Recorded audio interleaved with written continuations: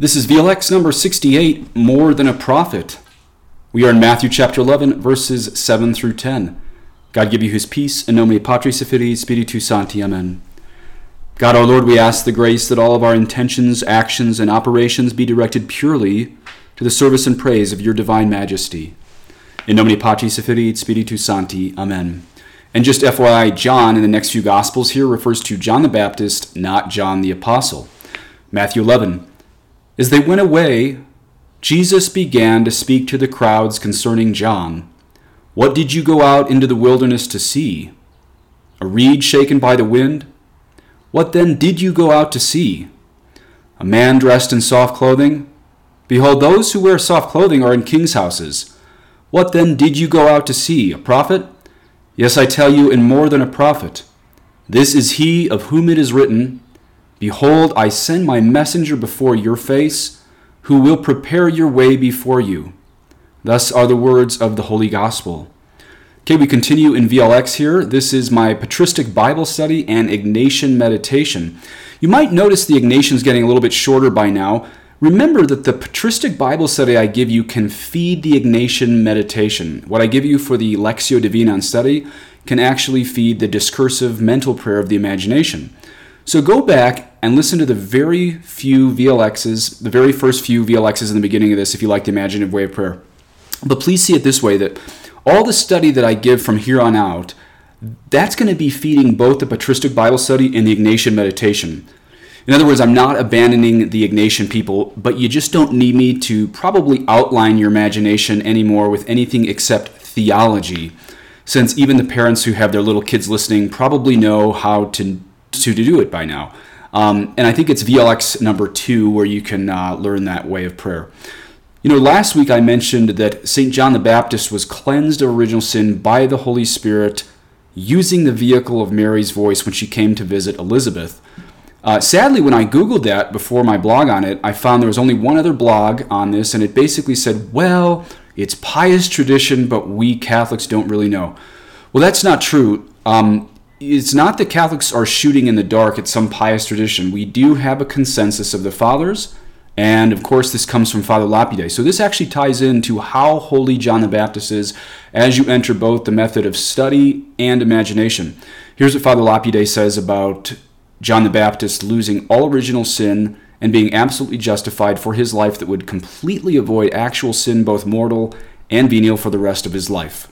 Sorry for the high gain on my microphone there. Turn it down. It should work for the rest of this podcast here. So this is what Father Lapide says, quote, Was John then truly cleansed from original sin in the womb and justified?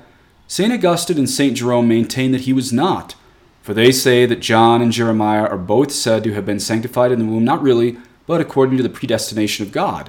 For they were ordained to future sanctity, so that the same is said here concerning John, that the apostle says of himself, Who separated me from my mother's womb. The reason that St. Augustine gives is that to be born again presupposes being born.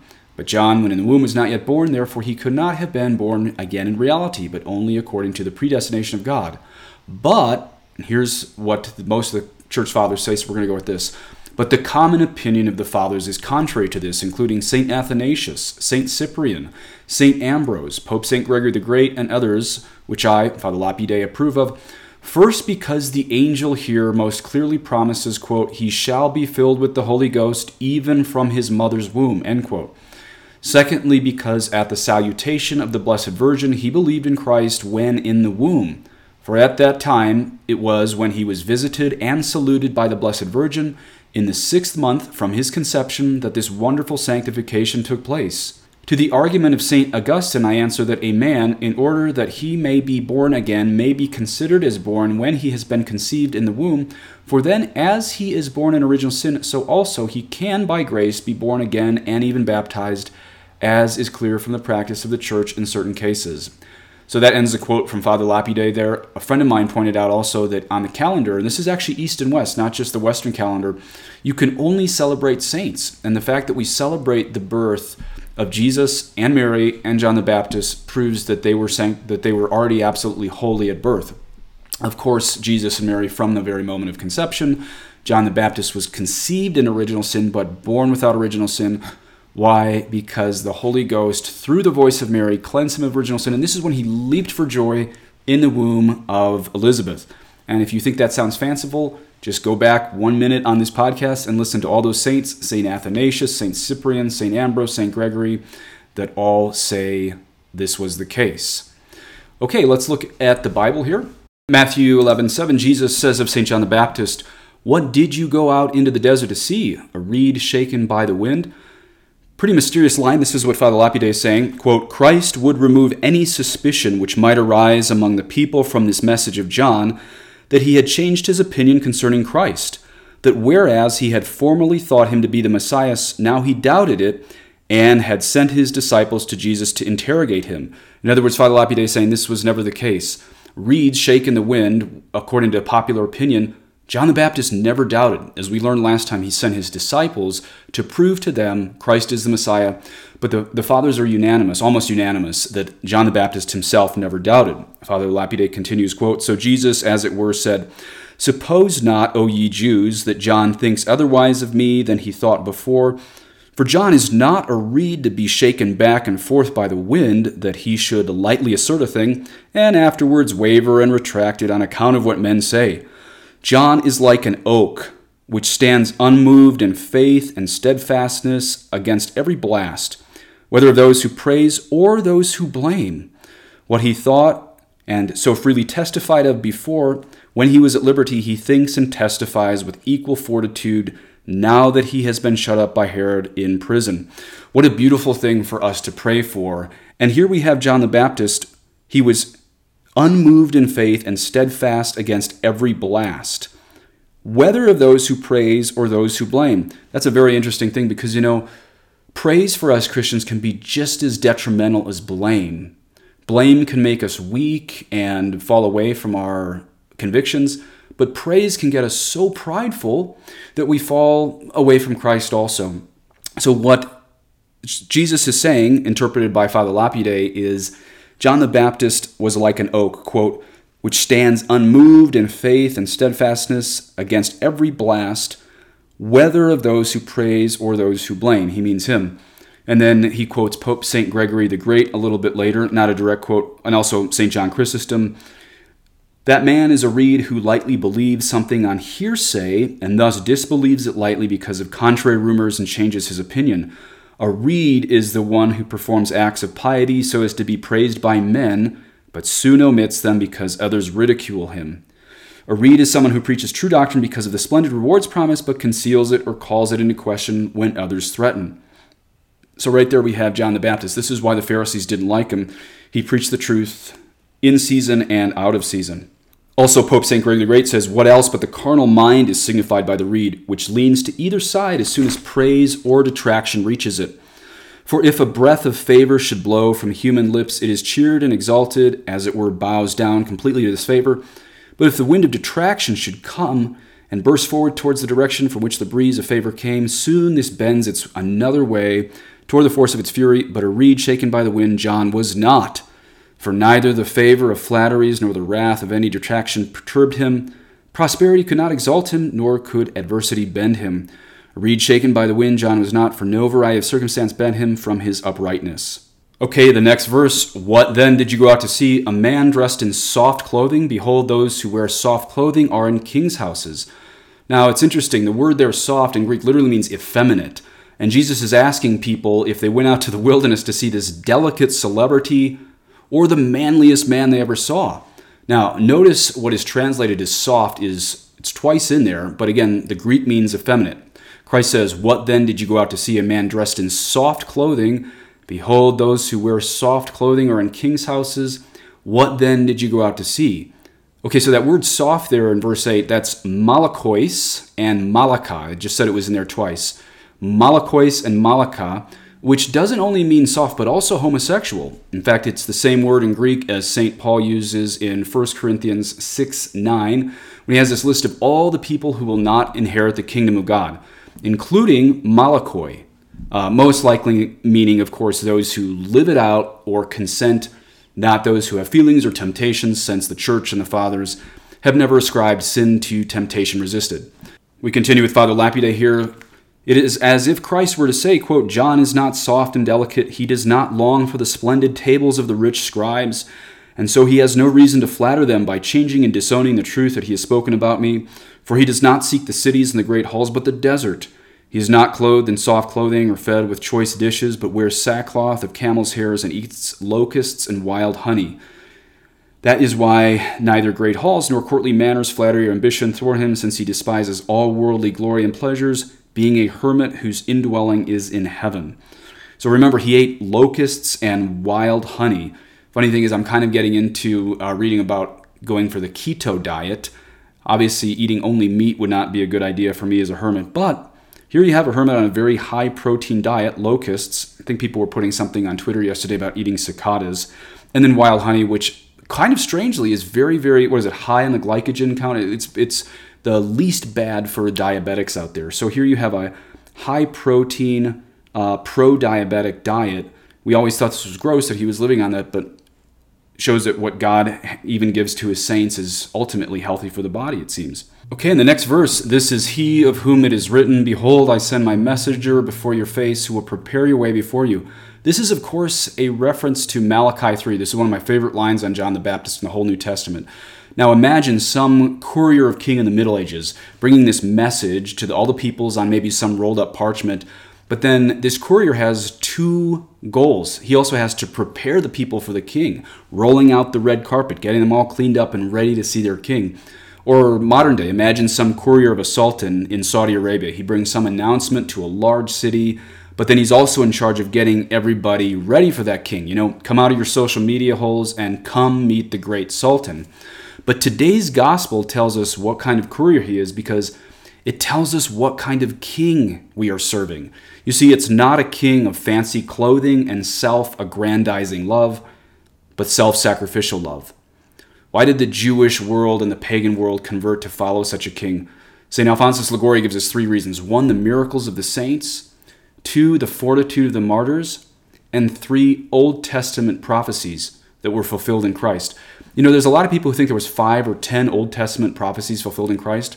Dr. Taylor Marshall, at the back of The Crucified Rabbi, one of his books, he shows there's over 300 prophecies of the Old Testament that Christ fulfilled, including his passion, death, and resurrection, being rejected by the religious leaders of his time, whipped, killed, put in a tomb for 3 days, and rises 3 days later.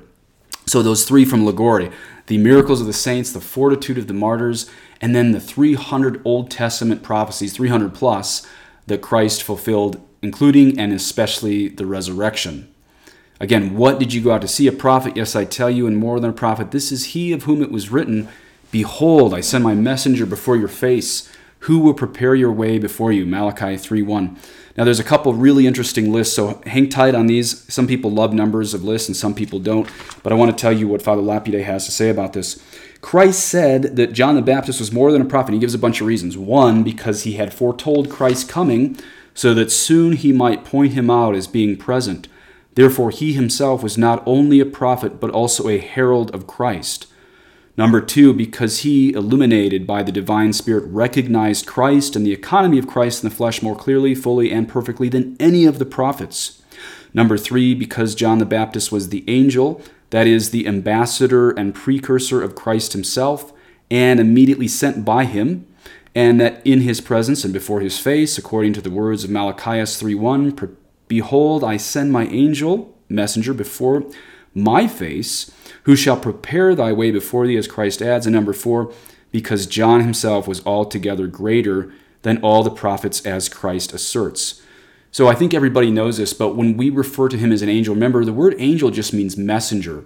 Of course, the angels are a different species. That means they are pure spirit, and all angels are either angels or demons. They have no bodies. However, John the Baptist, even though he had a body, he's known as a messenger. We do not believe he had the nature of an angel, like a seraphim or a fallen angel, which is a demon. But we do call him angel just in the sense that he was the messenger, and because his life was so holy.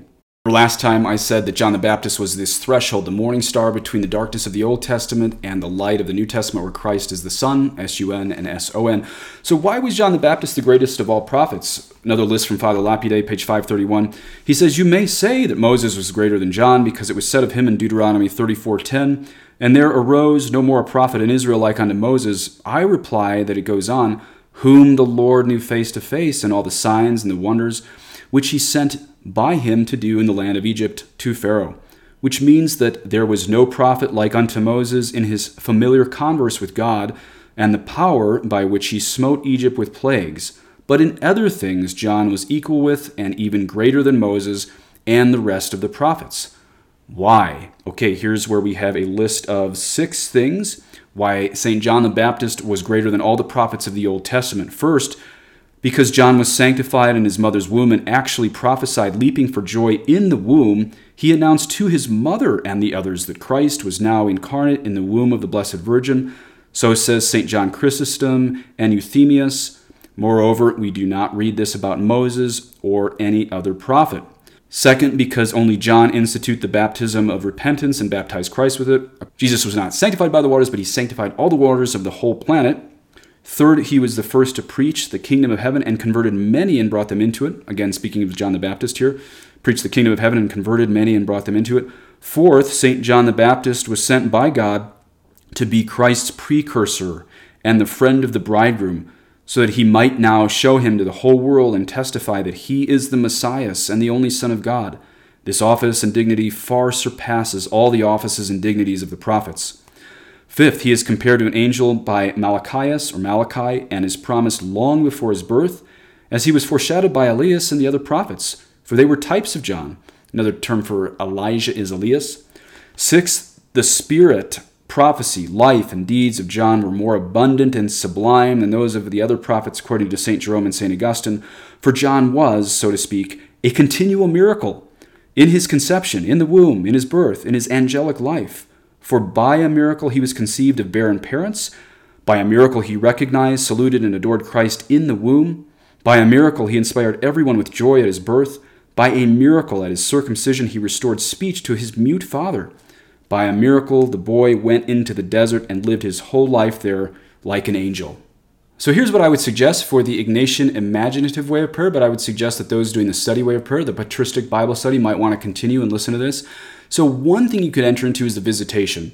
Remember, we did not have the visitation at the beginning of Matthew, but you could go to the beginning of Luke chapter 1, second half of Luke 1, I should say, and pretend like you are with Elizabeth and Mary as John the Baptist leaps in the womb of Elizabeth. Just that interaction. Imagine if that much grace coming from Mary's voice would wash away the original sin of John the Baptist. Just imagine hearing Our Lady's voice speak.